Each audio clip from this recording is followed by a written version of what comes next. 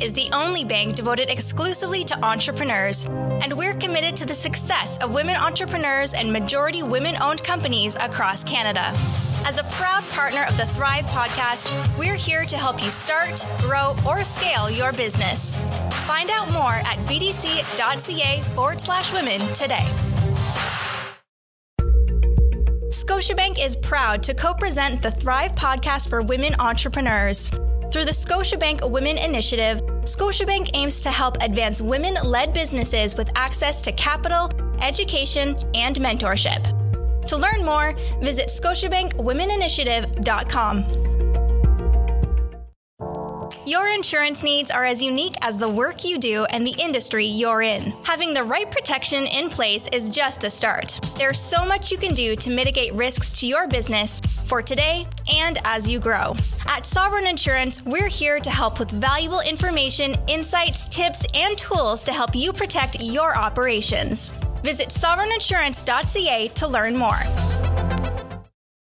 Diversify. Don't just put all your eggs in one export market. Think about what other export markets you could do well at, and EDC will help you figure that out. With Export Development Canada, doing business abroad doesn't need to be risky. We take on the risks so you can think bigger and grow confidently. EDC, take on the world.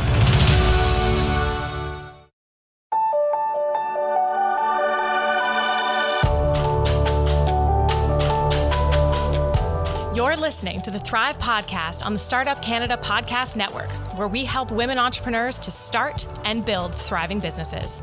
On the Thrive podcast, we connect you with leading experts, entrepreneurs, and organizations that provide capital, mentorship, training, tools, and other support to help you make your vision a reality faster. This podcast is a production of Startup Canada, Canada's entrepreneurship organization, and is presented in partnership with the Business Development Bank of Canada and Scotiabank. I'm your host, Kayla Isabel, Managing Director at Startup Canada. Welcome to the show.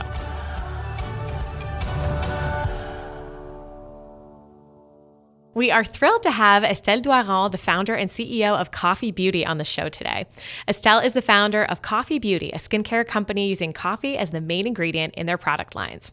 Estelle has a diverse personal and professional background, heading up her local Rotary chapter. She's an award-winning sales advisor, an accredited fitness trainer, a finance and bank manager, and a facilitator for her local college's sales and marketing programs. Her reputation and skills are second to none, and anyone who meets with, works with, or is trained by Estelle never forgets the experience. Welcome to the show, Estelle. Thanks. I'm happy to be here. It's great to have you. So before we start to dive into our conversation today, what's one thing that you want our community of women entrepreneurs to take out of our conversation today? I guess from everything that we'll be talking about today, the one thing I love people to remember is not to let labels or your own fears take over yourself. I see so many entrepreneurs or people in general that they believe in labels that they've been given or that they gave themselves, like, I'm too young, I'm too old, I'm not good at sales, or I'm not creative, or I'm not good with a computer. I find the exciting part is learning through the journeys. Even if it's personal or business or entrepreneurs, that's kind of the one message I'd like them to keep in mind while we go through this. Fantastic. So tell us about Coffee Beauty. How did this business idea start? And so formerly Coffee Organics began. How did you come up with this business idea and launch it? It started in 2016, and I was on my way to go to Florida for the first time. And my entire life, I've had extremely dry skin. And I have this, I want to call it a condition. It's called keratosis pilaris, but the cute name for it is chicken skin. All it is little red bumps usually found behind your arms and legs. 1/3 of Canadians have it. It's pretty popular. It's nothing serious. It's just extreme dry skin. I've tried everything from prescription creams, cortisol creams, steroid creams, other scrubs, other lotions, and nothing ever worked on them. I can remember when I was in 5th grade, I asked my teachers, like, what are these red bumps on my arms? And she was like, you'll grow out of it. Well, in 2016, I was 28, and I definitely did not grow out of them. So I read that a coffee scrub would actually work. So I went to my local stores, my local pharmacies, my local natural stores to find a coffee scrub, and I could not find anything in 2016. Then I looked online, And I could not find any coffee scrub made or sold in Canada. So I would have had to wait 2 weeks to get one from another country or from far away. And pay the lovely shipping so fees. I made, yeah, exactly. So I made my own. And in no way am I a maker. So it was a DIY recipe. And after 2 weeks, my bumps were gone. So in people that know me, I like to chat a lot. So I told all my friends and they wanted to try it too. So I made some more and they tried it. They loved it. It worked on their acne, on their eczema, on their stretch marks, on some old scars, and on chicken skin, of course. And that's where coffee was born. Wow. Incredible. I mean, I'm a huge fan of coffee in all the formats that I've ever been exposed to it. And so explain sort of the benefits of coffee as being your main ingredient. What are the purity factors, or what is it about coffee that makes it such a healing sort of base? So coffee is full of antioxidants and it boosts collagen.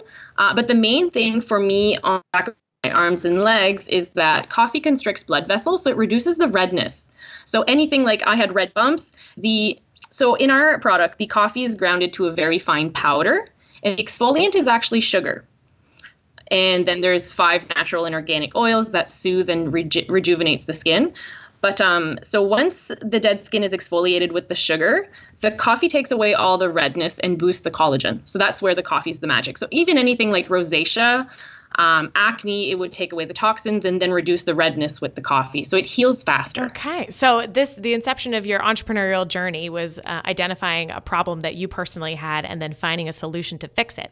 How have you found this journey to be for yourself? Did you always see yourself as an entrepreneur?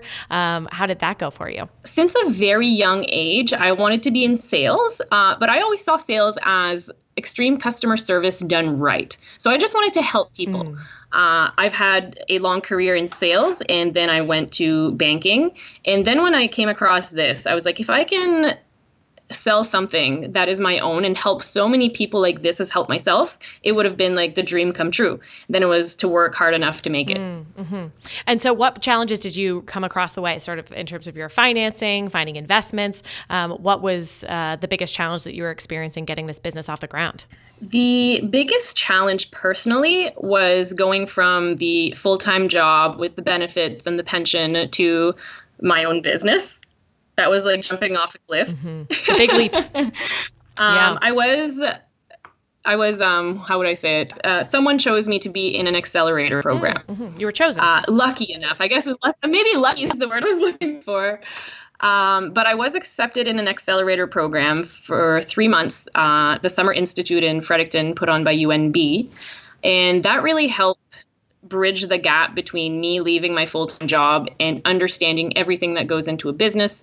They really teach you everything in 3 months, from budgeting to expansion to lawyers and incorporating it, all the little things that I would have probably taken 1.5 years extra to learn. The other thing I find, because I do mentor a lot of smaller businesses now, and I find the culture today, it's like, oh, you need to make $1 million to be a successful entrepreneur. Coffee from day one was just a tiny bit of my savings, and every profit was put back into the company. So we've never taken outside investments or anything like that. And for me, that was okay. Some people have different companies with different goals and they find bigger investment. They start with $3 million. I'm okay with how we started and the progress we've made. And now in year 3, it's just incredible. Yeah. To see that growth with just your own personal savings, like that's a pretty powerful, powerful path. Yeah. Mm-hmm. But I've been okay with that since day one. And I find some people, they think they have to make 10 million to be, but if they're okay with making 100,000, 200,000, 300, or just even to eventually, after years and years and years, get to the bigger goals, right? Mm-hmm. Yeah, people quantify success in a number of different ways. And I think that is important, especially in the entrepreneurship kind of industry, that we make sure that people understand that they have options, that you don't need to be building, $100 million businesses overnight. You can also be scaling to something that fits what you want in your life. So showcasing all of the different types of businesses, and providing education and understanding about how to get to whatever milestone you want to get to, that being the bigger exercise. Exactly. Cool. So what advice would you have for people trying to start their own businesses? What experience do you wish you had, or what advice do you wish you had when you were first starting out? When I was first starting out, again, you have to do everything when you're first starting out. And the best advice that I have gotten is to hire the really key parts, being lawyers, accountants, and bookkeeper on my part. I used to try to do all of this, but then I was doing things that I'm not the best at. My background is sales, and my time is way better spent getting more sales and paying for the experts in my business. Great. And when somebody is not entirely sure what their skill sets are quite yet, so you've had a fantastic base in sales and that confidence coming behind it, but not everybody might be able to anchor, that they want to invest all of their time in a specific area of their business. What would be your recommendation to find what you're really good at and what would be most beneficial to hiring somebody else to do? I guess at the start, I would say you really have to put yourself in all of the positions to understand what your company needs. So as much as I love doing sales, and if I could only do that all day, every day, I also had to learn social media. But before I can hire someone to do my social media, I needed to understand exactly what I was hiring. So to expectations, to how much time it actually takes to make content. Some people think it takes 10 minutes to get stories on Instagram, but sometimes it takes 2 hours to have it branded and the way you want it to look, and just so that it really exudes the brand and what you want to portray out there. Same thing with sales. If you just hire someone that says they know sales, but they don't really, if you know how long it usually takes to make sales, what are not normal, but acceptable budgets, acceptable numbers, amounts of sales. And honestly, to help any salesperson, they need to know exactly what they can sell and have the tools to be able to sell with. That's great. Great advice. And what do you think is your secret sauce to being a great saleswoman? I just love helping people, talking to people, understanding. And one thing that I've learned at a very young age is no does not mean, no means nothing. I'm not afraid to get a no. And when in this context. Yeah, yes. exactly. But if someone says no, it's to understand why. It's either not the right timing, not the right price, not the right product. Maybe it's not the right person. Maybe they have an issue with me. But it's really to not be scared to ask those questions. So if someone doesn't want to stock coffee in their store, I usually ask them, what is the issue, and try to fix that and make that better for all my next prospects. Yeah, using the no as kind of like a challenge function. Like, okay, I see where you're coming from, but give me more information so that I can come at you from a different angle. And maybe that's how we can find some common ground. Most of the time, the stores love it, because I've had some stores, they say it's really not the right time for us right now. And I ask them, is it okay if I can follow up in 6 months? And they love it. They're like, we would love for you to follow up. It doesn't mean I'm never going to contact them again. If it's the time, I'm just going to contact them in 6 months or in a year, and just keep that relationship open and to know that you're willing to work with them. Yeah, I love that. And it's sort of pivoting in real time, that you can't just expect that a blanket approach will work across the board. People are going to have different variables that are shifting at different times or because of particular restrictions. So it's being kind of agile and responsive to your customer needs through the sales process too. Exactly. And every customer is going to be different, and you have to be okay to kind of chameleon and understand different stores have different issues and different problems, and some are bigger, some are smaller. So. Yeah, interesting. So as you look to 2020 and beyond, what's your plan for growing coffee or sort of maintaining for the next little while? What are your big plans for the next couple of years? So for us, it's really going national, and then North America, and then around the world. But when I say this, we're growing at a pace that we can handle. So 2 years ago, I hired a manufacturing company in Moncton. So now I have the capacity to actually fulfill this. So some people think this happens overnight, but we're landing distributors across the country, but that wouldn't be any value to us if we couldn't keep up with production. But we needed to get there. So after 3 years, now we're actually able to keep up with production and order in more inventory, more jars, more boxes, all the stuff that we make everything in Moncton, but we need to be able to keep up with the demand if we're going to look for that demand. Completely. And so when you think of the beginning of this business and sort of the inception coming from the main idea, what do you think was the scariest or hardest part? You sort of mentioned, leaving your regular 9-to-5 and pension and all of that security and jumping into an entrepreneurial venture being a little overwhelming. But what do you think is the scariest part of the journey that you are now on the other end or other side of? Learning the different types of distribution and retail methods available. Not all of them are bad or right for every company, but it's deciding which one you want to be in and then understanding and for us to be in mass retail, it's a completely different market than natural store markets where you need barcodes, you need everything inputted into the system that if they scan your product, if you have anything that is not compliant, you get fines, you can get stuff like that. And for a small company, that could make it or break it. Or getting a PO for something that you can't live up to. That's all the things that now, as we grow, we want to grow bigger, faster, but we also have to be wary of how we can grow like this. So learning all of that was definitely a different mindset that I had to put myself in. And sometimes I find so many people have advice to give you, but they've never been in your situation. So listening to myself and not everyone else all the time. So I'd love to explore that a little bit more. So how do you navigate getting external advice of value, or if somebody maybe has not been exactly in your shoes, there are obviously things that they might be able to provide from an advice perspective. How do you navigate your sort of internal self-talk and what you hear from other people who might be in a similar but sort of parallel circumstance? I like meeting with the store owners just because I need to understand their industry so that I can better serve them and make it easier for them to carry my product and to love carrying my product and to build that relationship.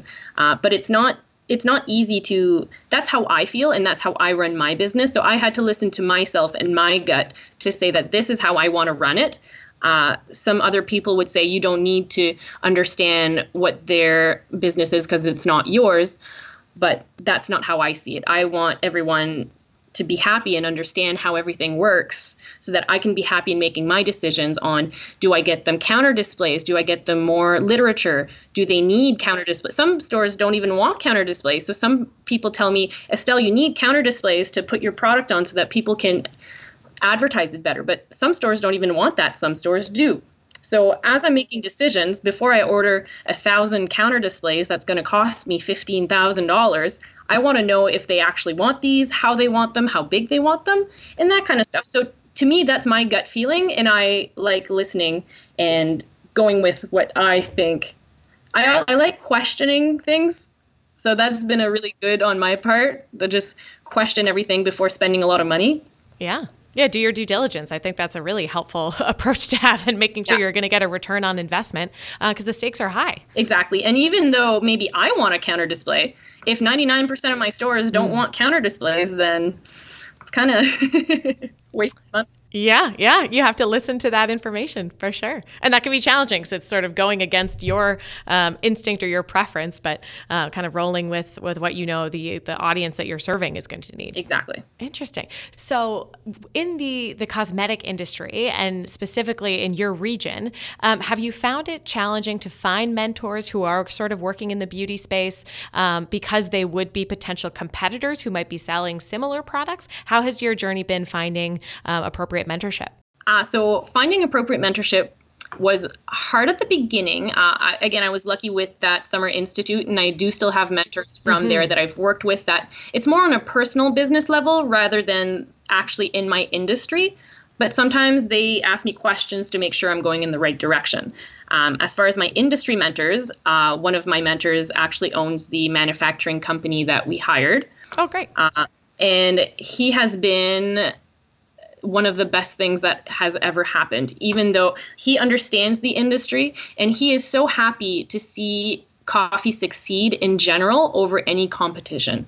So he has helped me above and beyond anything especially looking at bigger goals and bigger opportunities and understanding that there's 7 billion people in the world. So there's enough for everyone. Mm-hmm. Mm-hmm. And I could see from like a product-based perspective, and especially with a niche cosmetic product, that you could potentially feel hesitation, or and I assume it's a longer journey, and you're meeting a number of different people in the industry. But finding a community and finding mentorship and being able to talk honestly about the challenges that you're facing in this particular industry, that is super necessary. And you see it being essential in every entrepreneurial journey, but especially when you're starting out. Finding that community and that safe space to talk through your challenges is so important. Yes. And the other thing I find is some people are scared to talk about what they want to do, but I try to say, like, some people don't even want to tell me their business ideas, but they want my help. I'm like, I'm so busy with what I do that I don't have time to steal any, like, no one wants to steal your idea. You know what I mean? People don't even want to tell me they want to start something. And I'm like, if you don't have the trust to tell me and for me to help you. So when you're really honest with what you're doing, and I know that if someone else starts a coffee body scrub company, that I work so hard day in and day out that no one's going to outwork me. And my brand is completely different and completely myself, that some people start coffee scrubs, they sell them in markets and stuff. It does not bother me one bit.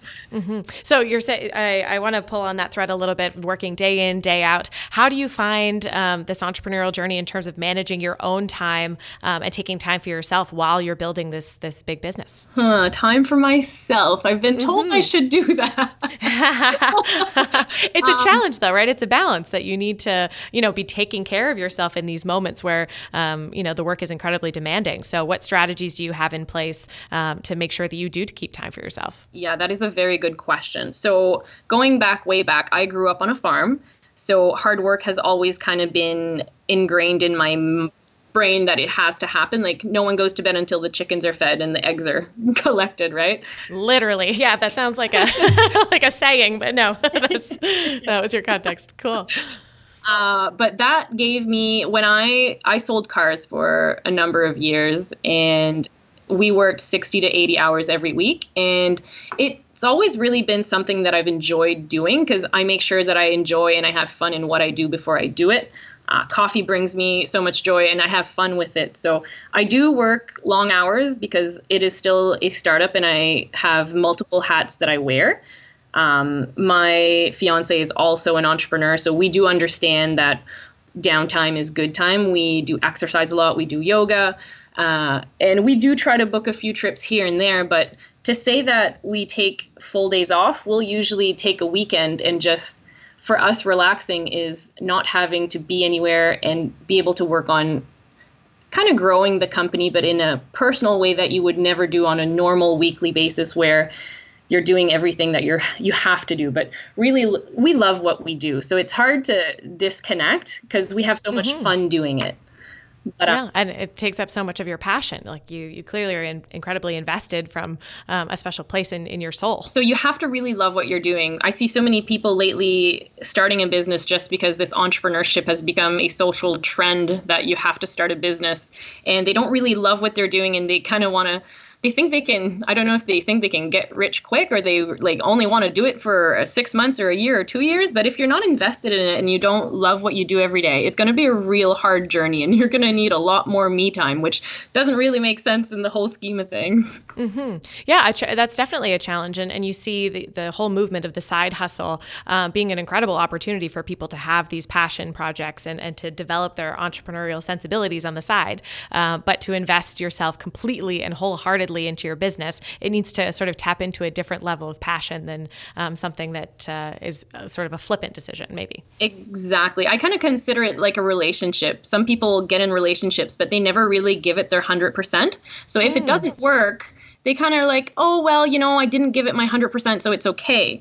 But when you really put your whole heart into it and someone doesn't love you back or it doesn't work, then you're really heartbroken. But business is kind of the same way. If you don't give it your 100% day in, day out, and be vulnerable with your business, you'll never see, that's how you really see the success and the push and all that flourish at the end. Yeah, you've got to give a lot of love to receive a lot of love in both relationships. Cool. So if we can leave our listeners with one piece of tangible advice that they can implement in their businesses after today's conversation, what would that piece of advice be? If everyone would just take the little bit of time that it takes to write your goals down, and then 10x them and make a plan.